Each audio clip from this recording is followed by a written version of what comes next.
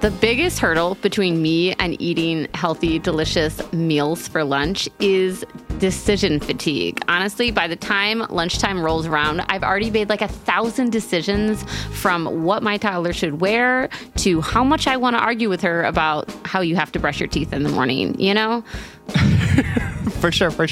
No, I absolutely agree. And like, I have taken to doing meal preps or like buying a bunch of ready to eat meals to like heat up quickly. And I recently tried Factor. And let me tell you, Factor is like 12,000 steps above and beyond any ready to eat meal I have ever tried before. That's right. Eating better is easy with Factor's delicious, ready-to-eat meals. Every fresh, never frozen meal is chef-curated, dietitian-approved, and ready to go in just 2 minutes. You'll have over 35 different options to choose from every week, including Calorie Smart, Protein Plus, and Keto. And there are more than 60 add-ons to help you stay fueled up and feeling good all day long. What are you waiting for? Get started and get after your goals. I tried the 2-minute meals where I could fuel up fast with Factor's restaurant quality meals that are ready to heat and eat wherever you are. And they also offer pancakes, smoothies, and more. There's a wide variety of easy options throughout the entire day, like breakfast, midday bites, and more. Plus, there's no prep and no mess. Factor meals are ready to heat and eat, so there's no prepping, cooking, or cleanup required. Factor is also flexible for your schedule. You can get as much or as little as you need by choosing your meals every week. Plus, you can pause or reschedule your deliveries anytime. Factor is the perfect solution when you're looking for fast, premium options with no cooking required, and you don't want to make any more decisions because you're exhausted, like me. Exactly. Factor is less expensive than takeout, and every meal is dietitian approved to be nutritious and delicious. Head to factormeals.com/justbreakup50 and use code justbreakup50 to get 50% off. That's code justbreakup50 at factormeals.com/justbreakup50 to get 50% off. Welcome to Just Break Up, the podcast about love, heartbreak, and all the relationship advice you don't want to hear. I'm sorry. I've said that like every day for the last 4 years and I fuck it up. The podcast about love, heartbreak, and all the relationship advice you don't want to hear. My name is Sierra DeMolder. And I'm Sam Blackwell. And this week on Head and Heartwork Conversations, we're talking to Leah Juliett, whose pronouns are they, them. Leah is a non-binary and queer writer, speaker, organizer, and advocate from Connecticut. They are the founder and executive director of March Against Revenge Porn, an international advocacy nonprofit. And they also recently founded a communication agency called Survivors Social Media that works with survivors to tell their stories boldly and without shame. They are also the author of the collection of poetry, Naked in Public. Leah, thank you so much for being here. Thank you so much for having me. Yeah, of course. I just a little bit of a cute background about how you came to be on this show. So this is not obscure, but so you have a tattoo of one of my poetry lines, and it's one of my fucking favorite tattoos of any of my poetry work on people's bodies. And what's crazy is you tagged me in a picture of this tattoo years ago, and I was like, and I think I reshared it in my stories or something like that, and I was like, that's so beautiful. I fucking love that. And then, like, separate of that, not even knowing that this is the same person, I started seeing you and your work in my social media feed, in the newsreel, in like the news, just because of the amazing and really like groundbreaking representation that you're putting out into the world. And I was like, damn, this person seems really cool. Let me go check out their page. I went to your page, followed you, and realized that we had already had this conversation years ago about your tattoo. So I just thought that was like just a charming little connection. And it speaks to how compelling your work is that I was so drawn to it. I don't know. I just thought that was cute. The story actually goes much deeper than that because I can't wait. I've done spoken word for about 6 years now since I was 19 years old. And one of the first spoken word poets that I ever found on the internet was you, Sierra. And so I automatically became drawn to your poetry. I actually did one of your poems as a monologue in an acting class that I took when I was in college. So I've always loved your work, and I was just really excited when you reached out to me. So thank you so much for having me. Oh yeah, thank you. I love how connected the world can be. Okay, so I know that you've discussed this like in many interviews and TED Talks and on many like global stages already. But can you tell our audience a little about what led you to start March Against Revenge Porn?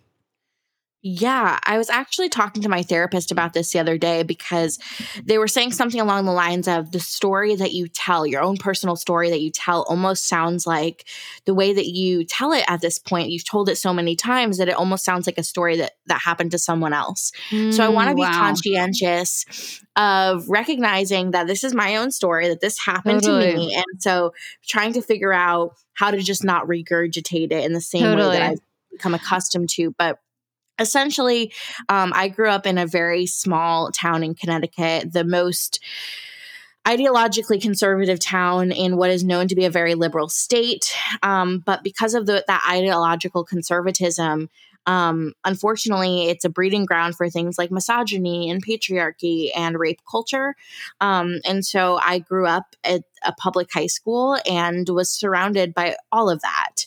And when I was about 14, I started talking to a boy, as you do in high school, just texting, messaging on Facebook. And he started asking me for nude pictures. And at the time, I had never taken nude photos of myself. I was scared of doing so because I had heard so many bad stories of girls who I knew who would get arrested for sending nude photos of themselves. And I thought, I don't want to get in trouble. But at the same time, I wanted to impress this boy. I wanted to be viewed as beautiful and sexual and whatever you want to embody when you're 14 years old, hoping for acceptance. Yeah. And so eventually, after about a year of kind of on and off again talking to this boy and him asking me for photos and being really just pushy, I sent these photos.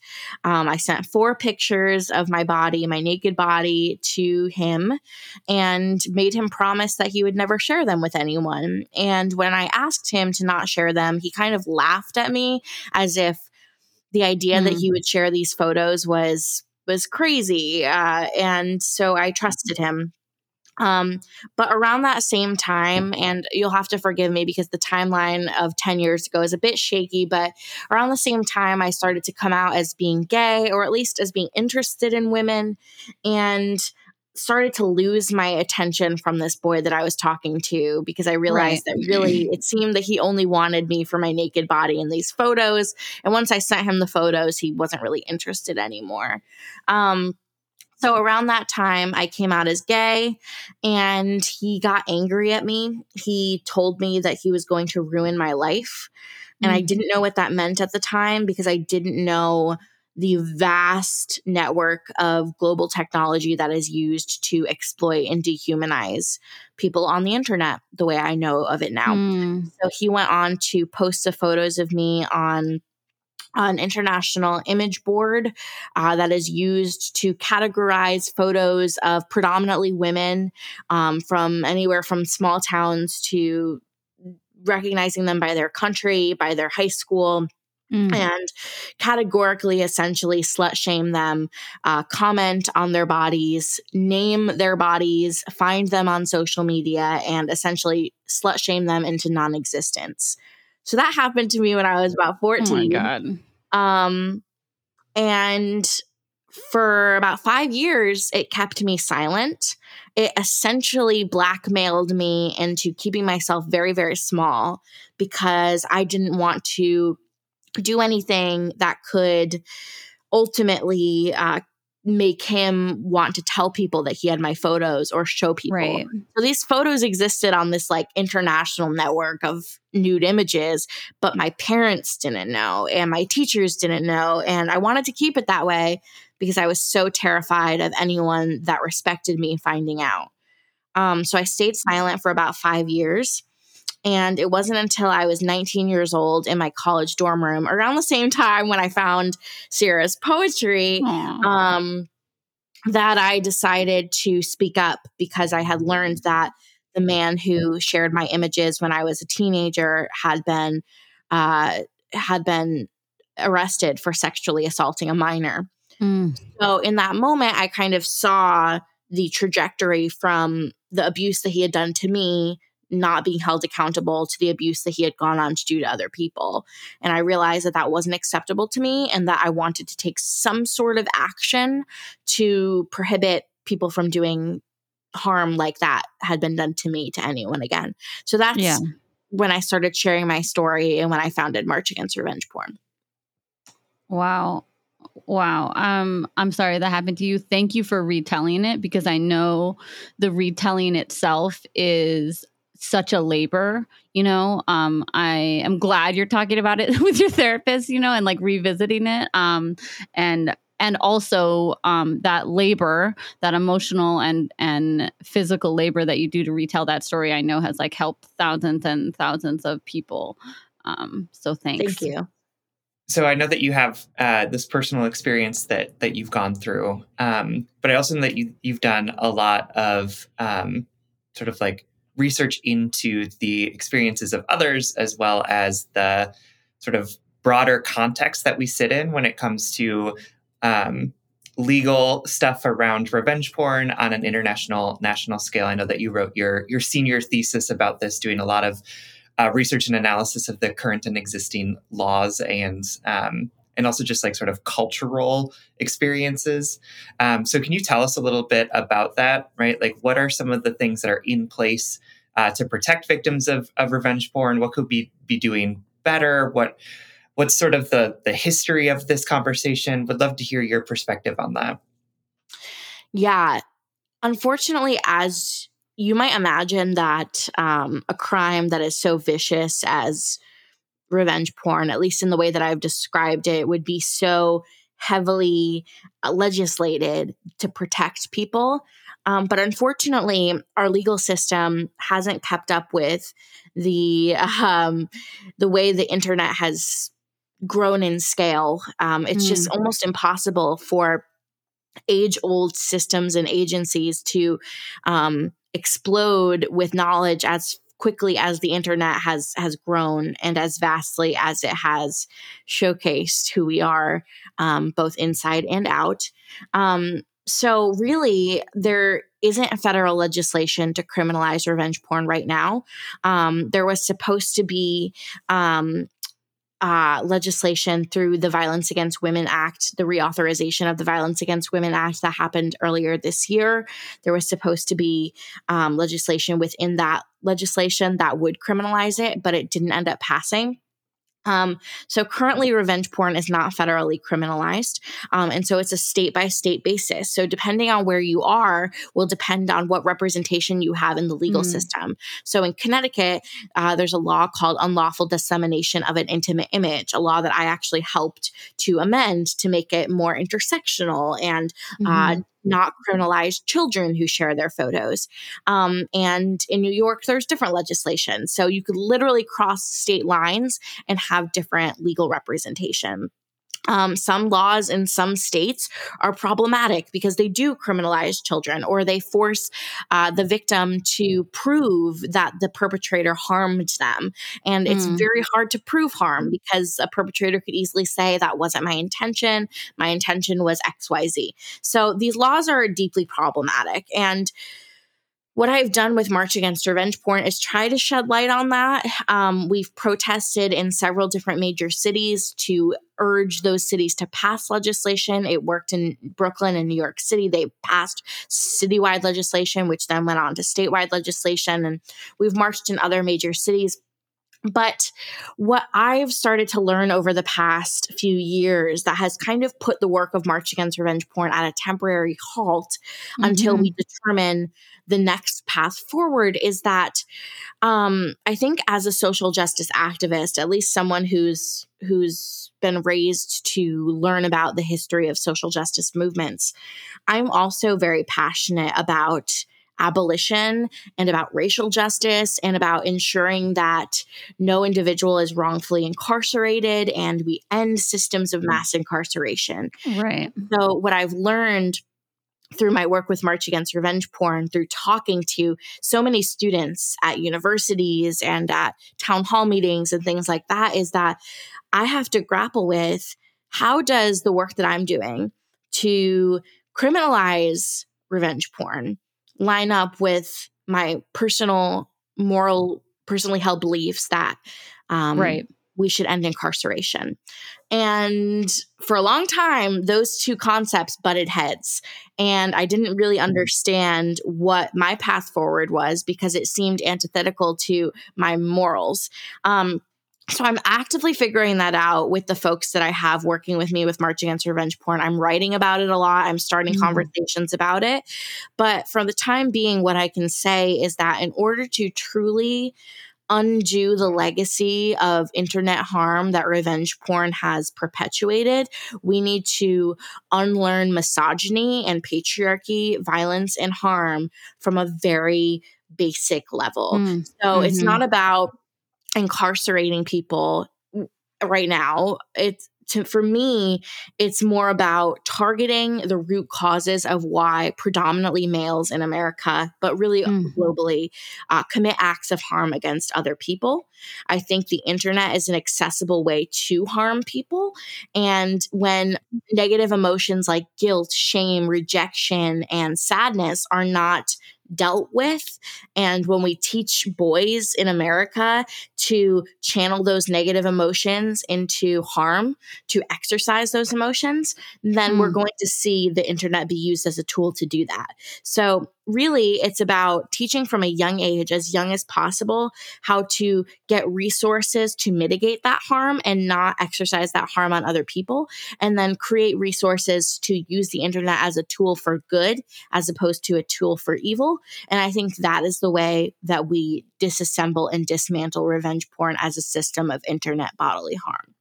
Wow. I know that was a long answer, but I really think God. it exists outside of the legal system. Leah, I watched a couple of your interviews in preparation to this, and this is my favorite interview you've ever given. So, like, I'm thrilled that we get this, like, most up to date. I mean, I just think, like, please go on, like, be as long-winded as you want, because that was so poignant and powerful, and actually leads me perfectly into my next question, which is, like, in my brief understanding, researching of revenge porn in life and in preparation for this interview, you know, it made me, again, you know, like, I think so many things in the patriarchy make us question our the edification that we get on things like sexuality and consent, and in looking up revenge porn in preparation for this, it made me again confront what I have been culturally taught consent to be, which is this assumed sort of blanket statement that you consent once and that consent is evergreen. And that obviously there's the toxic argument that comes up a lot, like especially in something like revenge porn, but even just like slut shaming or, you know, any of it, like, well, you shared those nudes. You chose to do that once, as though that equates to them consenting to them being seen or consenting to negative behavior or toxic behavior in the future. You know, can you just talk a little about, I guess, the reframing of consent that is happening and should be? Yeah. So I think, first of all, I like to bring this up in every conversation because I actively use the term revenge porn as a part of the work that I do, but it's an inherently problematic term. It implies that, first of all, the act of harming an individual is an act of retribution or of revenge, to imply that the victim did something wrong. And then it implies that the images are inherently pornographic, and nudity is not inherently pornographic. So I don't like the term revenge porn. I use it because that's what the media most accurately understands the topic to be. Right. Perfect. Perfectly explained. I use the term technology-based sexual abuse or tech-based sexual abuse. Some folks use the term image abuse. And I think it's deeply important to note that it's completely described by technology or an image being used to abuse an individual beyond the purposes of what that image was originally intended for. So if I consented to taking an image on October 1st, 2012, that doesn't mean that on October 2nd, 2012, that you can use that image for whatever purposes that you want, because that image still belongs to me. And that is not what I consented that image to be used for. So I think as far as the terms of consent being expanded now, I think it's just that we have access to technology that can elongate a moment in which you consented to last much longer than it would have in a physical scenario. So if I'm having sex and I'm consenting to that act of sex, I don't often have to worry about what that will mean tomorrow, because I won't necessarily be with that person again tomorrow. But if I'm taking an image, I have to worry about what that consent looks like over time. And I have to trust that the person who I give that image to will also have the same idea of what my consent looks like over time. And so they'll have to know and recognize that I'm not consenting to this image being used beyond XYZ purposes. And that can be whatever the case may be. If I upload the images to OnlyFans, it can still be an act of tech-based sexual abuse if you go on and upload those images to Pornhub without my consent. It's completely integral and unique to the individual who takes the image or who has the image taken of them, what the purposes of that image is in the long term. And that consent, just like consent when it comes to physical sexual activity, can start and stop at any time. I can tell you, I actually don't feel comfortable anymore. Can you delete that photo off your phone? And you have to say yes, because it's my body and it's my storyline of consent. So I think when we view consent more as a storyline and say, there can be pivots, there can be ends and beginnings, and that's okay, and it's nuanced and it's not black and white or cut and dry, then we can start to conceptualize consent more so as something that can be nuanced and ended just as quickly as it can start, and it shouldn't be abused.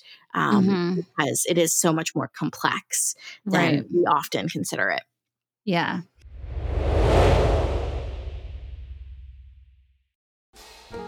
All right, y'all know that Sam and I record every single episode of Just Break Up virtually, so I literally see this beautiful person on Zoom like multiple times a week, and every time Sam pops up into Zoom, I comment on their outfit.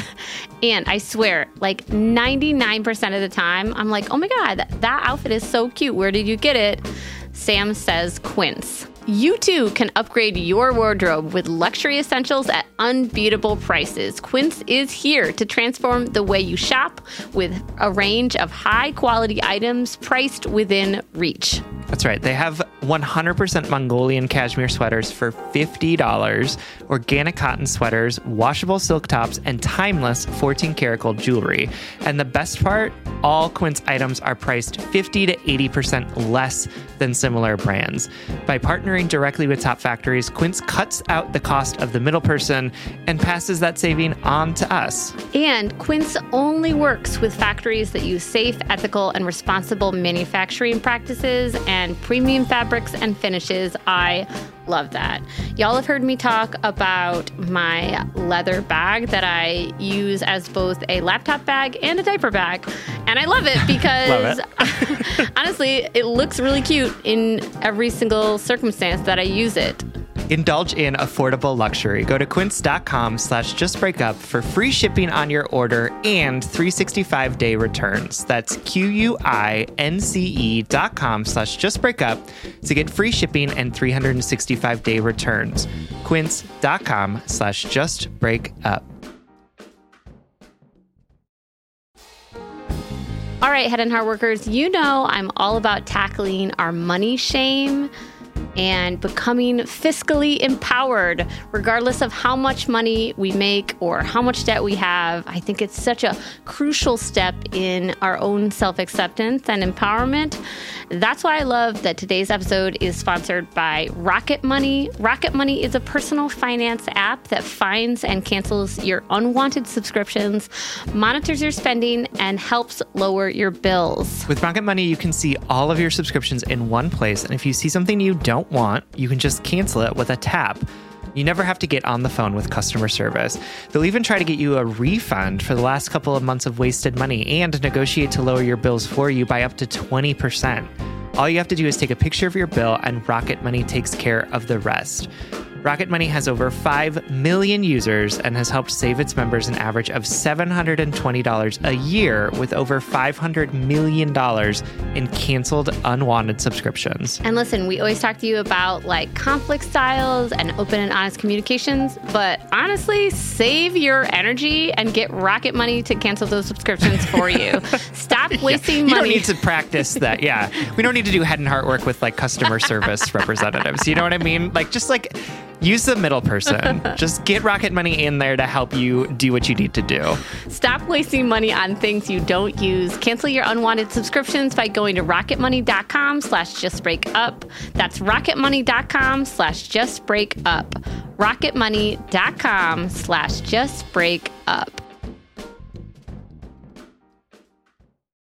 On some of your socials, like I've seen you say like that you're sex positive, and I thought that that was such an important part of you to share too, because I'm sure you've come up against like a lot of like puritanical views on sexuality in your advocacy for this, and I just think like, again, it's not that the taking of the nude is the issue, you know what I mean? Like, and I know that you have to like walk the line, especially in, oh my God, legislative work, trying to get people to care about an issue enough to advocate for it. You must have had to really negotiate that line. I mean, I guess maybe not, maybe no negotiation was required because of your morals or whatever. But like, I guess maybe, can you speak on that? Like, how can you be, I know how you can be, but like, how did you navigate being pro-sex, not making sure people didn't feel shame about like the sexual acts that they were doing? Because again, like taking nudes is not a problem. Yeah. It's definitely evolved over time. And I want to be clear that when I was 19 and I founded this organization and this movement, my beliefs weren't as fully fleshed out as they are now that I'm 25. So I've had some time and some life experiences that have allowed me to recognize myself as a sex positive person. But I didn't even know what sex positive meant when I was 19. Totally. In fact, after I told my story to one of my law professors when I was in my undergraduate, she told me, if you don't want an image of you plastered on a billboard, then you shouldn't share it. And I was like, that's good advice. And so I told someone that advice on a podcast. Oh no.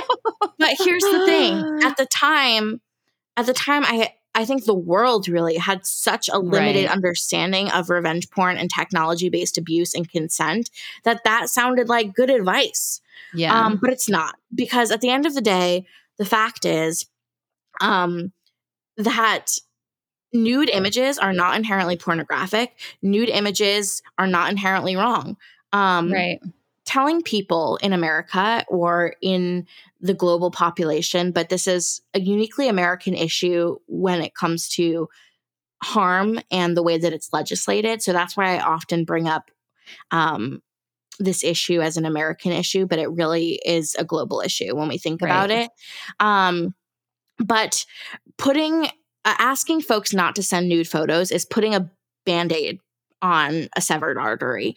And I use that comparison a lot because it's when we have young folks who have access to technology, who have access to a smartphone or a handheld device, telling them what not to do is a great way to have them do it, but then do it behind the back of someone who can help them when something goes wrong. So I don't think it's about telling people not to send nude photos. I think it's about educating individuals how to use their devices safely, how to explore their sexuality in a way that's healthy, that is consensual, and that's safe for them, especially if they're under the age of 18. But then saying, okay, I recognize as a parent or as a teacher or an adult that this is an epidemic that's happening, and we can't necessarily guarantee that this individual, this young person, isn't going to take nude photos of themselves. So instead of saying, if you do this, you will get grounded for the rest of your life, we should be saying, if you do this, here are the resources that you have. Here is what we're going to do as a family. Here is what we can do. You can sit down and tell me. The way that we criminalize acts of sex positivity in our homes is worse than we criminalize acts of harm legislatively. Because when kids, especially, and I can speak from my experience having stayed silent about my abuse for 5 years, when kids feel as if they've done something wrong, they are less likely to come forward than if they don't see the harm in what they did. And so for me, taking a nude photo sounded so much worse than the boy who shared it. And I was convinced that I would be the one who would get in trouble. I would be the one who would go to prison because I had seen it happen in my small town. And so I think it's all about teaching children how to have the resources if they are victimized by both a technology-based or physical sex crime, what to do, and also how to use those devices safely, because I don't think it's about taking away technology from our kids. I actually founded a movement called Take Back the Net, which works to advocate for young people on how to use devices safely, but also how to be sex positive and embrace their bodies. So I think it's so nuanced, but it's so much more than black and white, cut and dry. And so we need to start having these conversations. I'm not saying, in order to be a part of my movement, you also have to be anti-incarceration or you also have to be sex positive. Rather, what I'm trying to say is, in order to fully flesh out what this means for the future, we need to have the nuanced conversations of what it means right now. And that might be messy and that might be challenging and offensive to one person's beliefs and encouraging to another. But it just means that we have to have these conversations, because otherwise folks aren't going to come forward because they're going to see what happened to them as inherently their fault. Yeah. And you're right. It goes down to the root. It goes down the root of sexism, the root of anti-sex, and also the patriarchy, the violence and ownership that we feel over other people's bodies and how we enact that. And it goes to families, like you're right. This is a silly little tangent, but on this path that I go running on, there's like a tagged up part of the pavement that says, it's been covered up, but you can read it. It says like, Shelly sucks dick or something like that, some name, you know what I mean? And I'm like, man, first of all, I'm sorry, Shelly, that happened. And when my daughter can read one day and she sees that, I was joking with my wife but very seriously was like, I'm going to make sure to say like, well, it's okay that Shelly sucks dick. Like, it's okay that Shelly has sex. It's not okay that somebody's writing this tag. It's the at-home conversations about switching the narratives. And, I'm 36. Slut shaming. I remember slut shaming happening when I was in second grade, and I know that's still happening now. But the conversation, like you said, sex positivity, knowing what that was when we were teenagers, was not even on the radar in the 90s and early 2000s. Where was I going with that? Just, trying to change our conversations about sex to one that is about responsibility and respect, and not about putting things away in this shame closet so that it comes out in these unsafe ways, is what I'm saying. Yeah. Yeah, I think you hit the nail on the head about what our culture looks like right now when saying that someone has sex with another person, specifically a woman has sex with someone, is inherently insulting, that you would write it somewhere as an insulting phrase. Yeah. It just shows how we utilize sex as a form of like an insult. It's so confusing. Like and a requirement, of course, you know. Right. I think that there's like often like a couple different arguments around like how people who have experienced this type of violence should react to it, right? And like one of the narratives that I've seen come up a lot lately is like, have no shame about it, right? Like there's nothing to be ashamed of, so like embrace it, like you did nothing wrong, which I think is really great and kind of undermines the realities of, it's not shameful, but like other people are gonna see it as shameful, right? And like humanness. and that's gonna impact you in really negative ways, right? So my question for you is, what advice do you have for folks who may be experiencing this, right? Like what are the advice that you have like in the moment? And then also, how can folks think about healing from this process over the long term? I'm so glad you asked that, because that's something that I've been learning and figuring out for the past 10 years.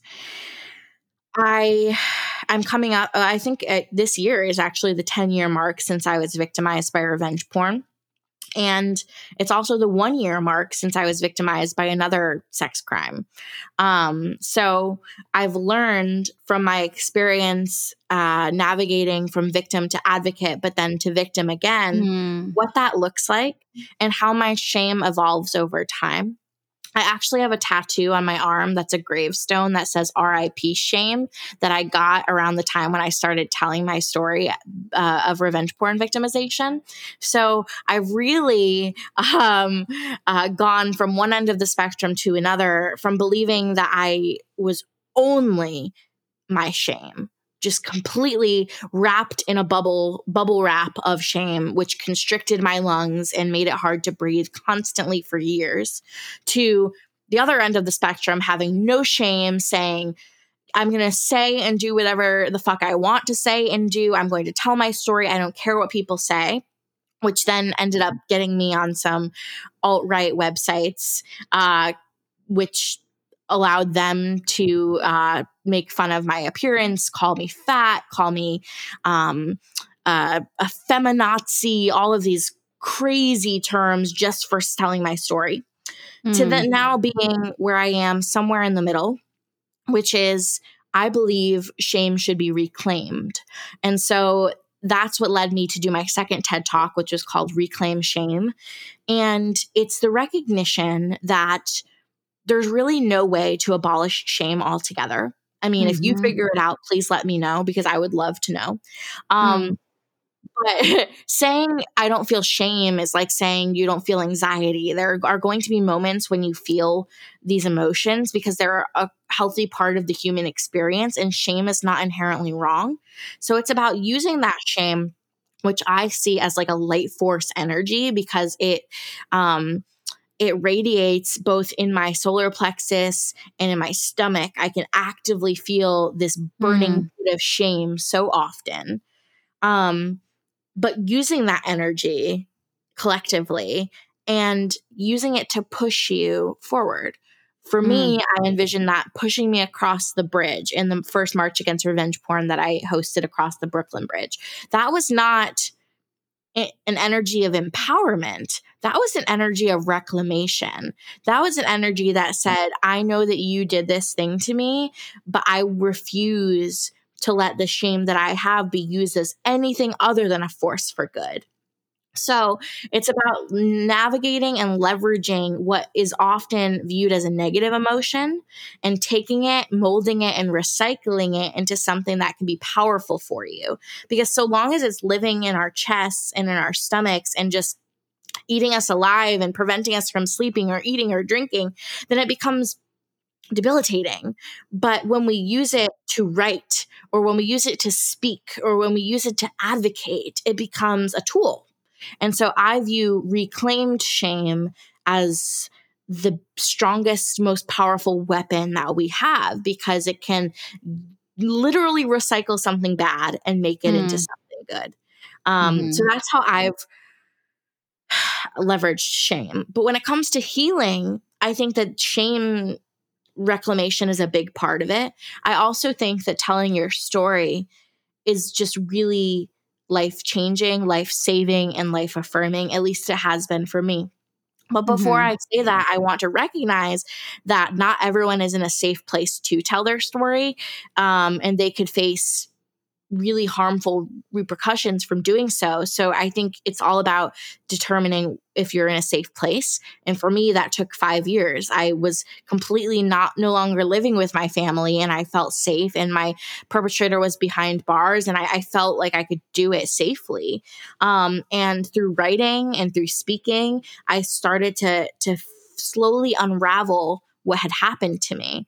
And although I've told my story hundreds of times at this point, there are still moments in therapy that I am saying, oh, I never said that before. Or if I'm writing an op-ed and I read it to my dad, and my dad says, oh, I never knew this part of your story. And I'm learning that I am retelling and remembering things every day. Because as someone who lives with PTSD and with chronic depression and other mental health issues, my body has literally built a fortress around itself and around my memory to keep me alive, because this could have killed me because of the power of shame. So to circle back and to create, to make everything make sense of itself, shame can literally kill you. And it has. We've seen the suicide rates of folks who have been victimized by revenge porn. We've seen how the media constructs narratives that only prioritize the stories of people who have literally died at the hands of this, but not survived. Right. So it's about telling your story in a way that's powerful and that can be a source of life for someone else who's living through it. And that's what I've tried to do. I feel that there's really no reason to continue telling my story for my own sake. It's about hoping to reach someone who's living through the same thing and realizing that they're not alone. Wow. One more question on this, and then we're going to change topics just a little bit. I am curious about any suggestions you have for folks who have some similar trauma on any end of this spectrum, about, where they feel like their boundaries were overstepped, or their bodies were disrespected, or whatever. Like, do you have any, like, I know you are in a relationship right now. Do you have any advice for interpersonal rebuilding of intimacy and trust? Like, caveat, like, I don't think it, just because something traumatic happens to us, that our trust and intimacy or ability to be vulnerable with another person is automatically taken away. Like, I think that's like a victim narrative that we tell people.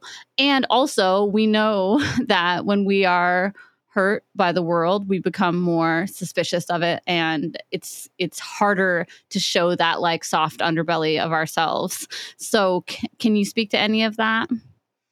Yeah. I think there's a lot about my victimization at the hands of sexual violence that has woven itself into my romantic relationships that I haven't necessarily realized until more recently. Reflecting back, I can see, this is a common thread. That is why I allowed this person to treat me that way. This is my anxious attachment that was as a result of being abused as a young teenager. Right. That is manifesting itself in this relationship. And it takes a lot of both self-awareness and the willingness to sit with hard negative emotions and to feel them. But that isn't fun and it's not comfortable, but I think it's necessary, especially when you start to realize that hard emotions like anxiety are becoming ever present in relationships that are otherwise healthy and make you feel safe, because it doesn't really make sense for that to happen. So maybe it's your inner child or your childhood self, your younger self, as I often say, feeling anxious because you felt safe before you were victimized. So I would recommend sitting with a therapist often, if you can, and working through this. I go to therapy every week. I think it's completely necessary, and I wouldn't be able to have a healthy relationship now if I didn't continuously work through the things that I experienced 10 years ago, 1 year ago, yesterday. It's completely necessary. But I also think it's about finding a partner who recognizes and hears your story for all that it is and doesn't think that it makes you any bigger or any smaller than the person that you are. I've been with people who have saw all the work that I've done and who've Googled me and watched my stuff, and then who, think of me as some like grand activist or something. And I'm like, I can only show up as myself and as a person. And I've also worked with people. I've also dated people who've seen my experiences and who've seen it make me very small. I can only show up every single day as the person that I am, with the support of my partner, with them just completely knowing, respecting, and accepting my story.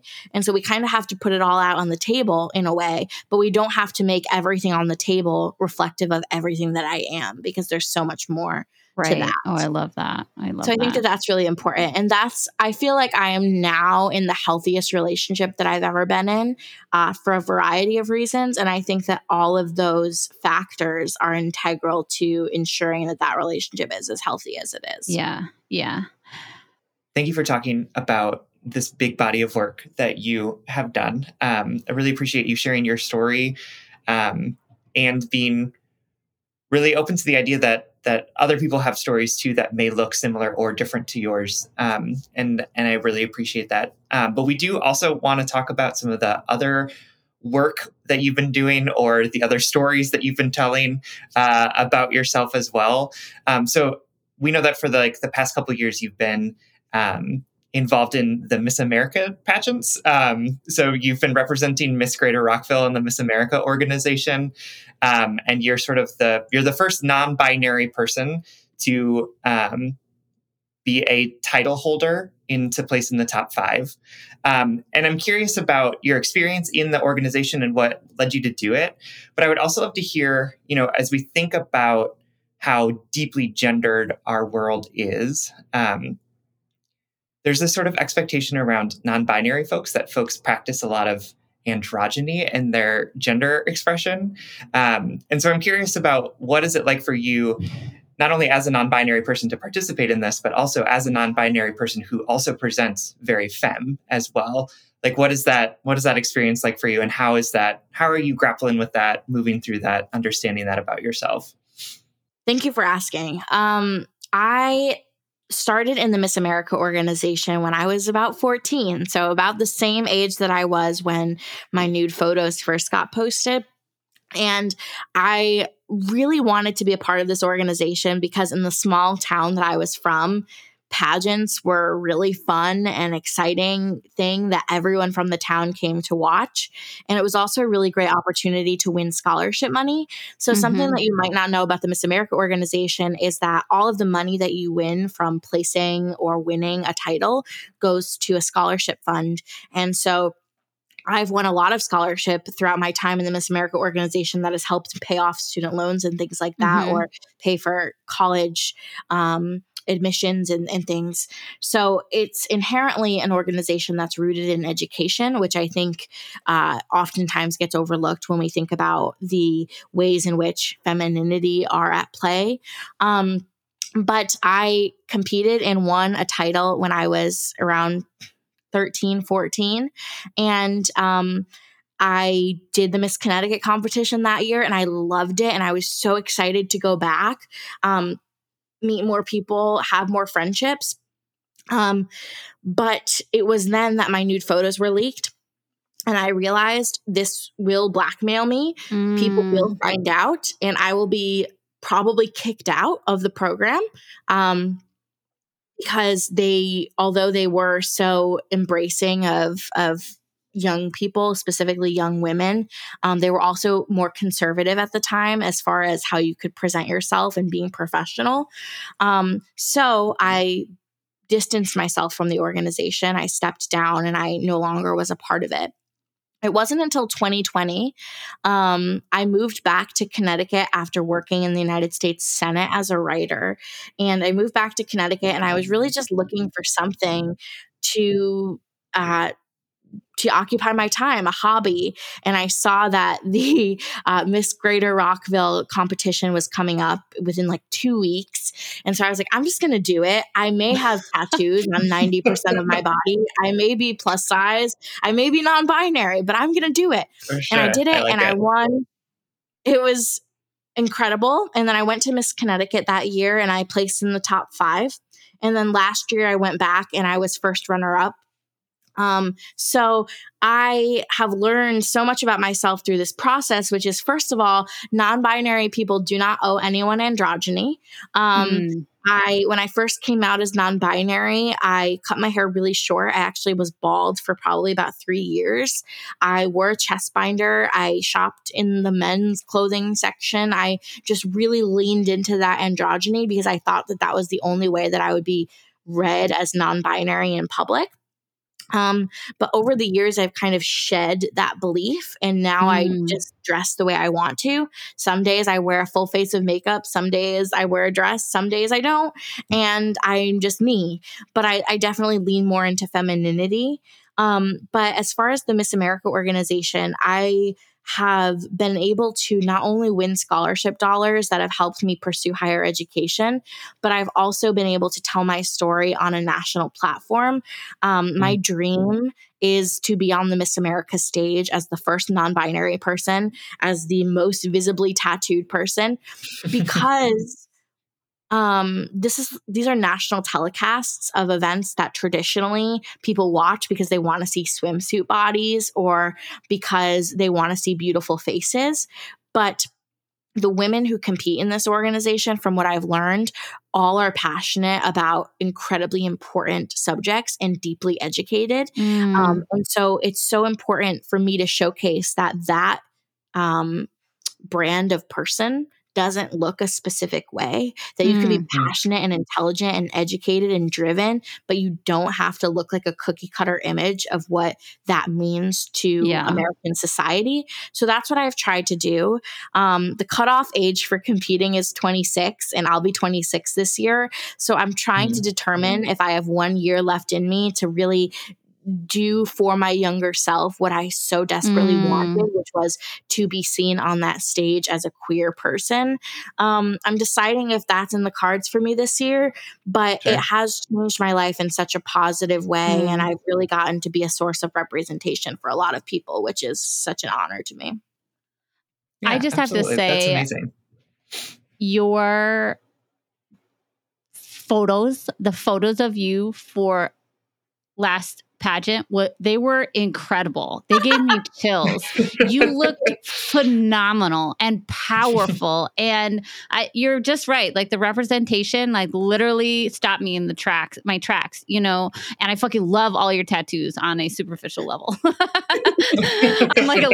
just like on a more personal level. Like I love your tattoo style. But you have at least accomplished what you set out to do. Is that like that is one of the ways in which I found you, like I said at the beginning of this show, just the coverage about you being the first non-binary person to be a title holder in the top 5. It just it's so powerful, and you look powerful too. Like this is the least professional part of this interview, but you just look so powerful. So whatever you were doing and whatever direction the photographer was giving you was totally fucking working. So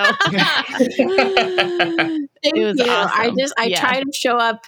I try to show up as often as I can on any and all stages, just honoring my younger self, because I really feel like my childhood, my adolescence was cut short because of the trauma that I was experiencing. So I just try to like do things that my younger self would like, because it kind of just makes my inner child feel warm and happy and empowered. And so I love that.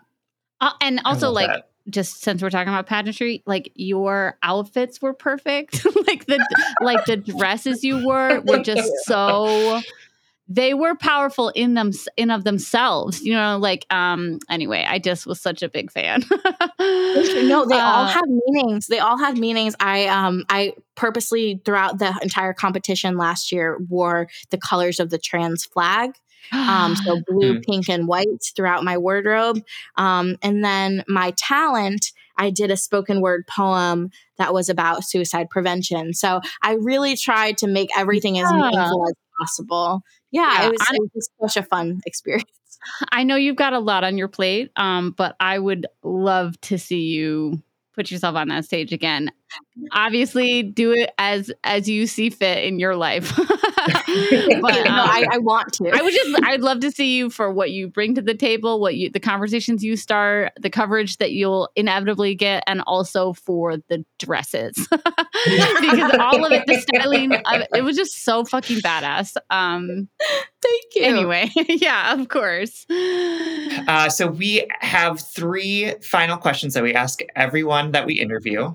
So first of all, what is one piece of dating advice that you used to believe that you no longer subscribe to? I used to believe that I had to make myself small and palatable in order to be understood by the people who I loved, and that I would always bring more love to the table than I would inevitably get in return. And that was soul crushing for a very long time. But what I learned is that there are people who will see you in both your glamorous post-pageant glow, but will also see you in the messy, heartbroken, everyday, nuanced way that you show up. Maybe without your teeth being brushed, or maybe having experienced some form of personal anxiety, heartache, panic attack, all of the things that I experience every day. I went into my relationship that I'm in now, when I first started dating my partner, thinking that I had to make myself beautiful and polished and presentable in both mental and physical ways. And it didn't work at the time because I wasn't showing up authentically as myself. And then when my partner and I reconnected, really, I had no reason to believe that we would date again. So I just showed up completely as who I am, messy and traumatized from my life. And my partner accepted me. And I realized that I don't have to have this fortress around my heart and around myself. And I can just be uniquely who I am. And what I've learned is that not everyone will be able to accept that. And it's about finding the people who do. Because if anyone that you love ever makes you feel small, then they don't have big enough hands to hold all of that you can bring. So find someone who does, because I promise that they're out there, and just consistently show up in all that you are. Yeah, definitely. Awesome. I love that. I know. Okay. And every episode we shout out a blind date of something that we love, something we want to set our listeners up with. And this week you're going to send them home with our great national parks, which is I love it. It's a documentary on Netflix about national parks, and it's narrated by Barack Obama. A+ recommendation. It's phenomenal. Love Please this. watch it. Please watch it with your partner or your friend or your parent or whomever on like a big screen, because the footage of the animals and the wildlife and the nature is so stunning. You will thank me later. Oh my God. It's totally on brand too. We either we recommend something like, relationship oriented, like once every 7 weeks. And then in between there, it's obscure books about cults. It's TV shows that I love. It's documentaries about babies. Like, we're all over the board. Yeah. So this is perfect. Awesome. So where can people find you, and how can they support you? Social media, Venmo, website, whatever it is, people want to be able to give you love. Sure. So if you're interested in contacting me, booking me, reaching out to me in any way, you could follow me on social media at Leah Juliett, LeahJuliett. And then you could check out some of my work through March Against Revenge Porn, which is marchagainstrevengeporn.org, or Survivor Social Media, which is survivorsocial.com. And you can buy my book at leahjuliett.com/naked-in-public. Or it's available on Barnes & Noble or any online ordering. I really appreciate your support. Yes, fantastic. Leah, thank you so much. This conversation was phenomenal. I'm like buzzing from it. I'm just so grateful. I can't wait to share you with our audiences. And honestly, I can't wait to see what you do next in whatever realm of the world that is, because I just think you've got something special. And I can't wait to see what you bring to the world next. So to our listeners, make sure to buy Leah's book, follow them on social, check out their work online. If you need resources, check out all of their TED Talks, etc. And if you've enjoyed this episode, make sure to stay tuned for more Head and Heart Work conversations on our primary feed every other Thursday. And if all else fails, just break up.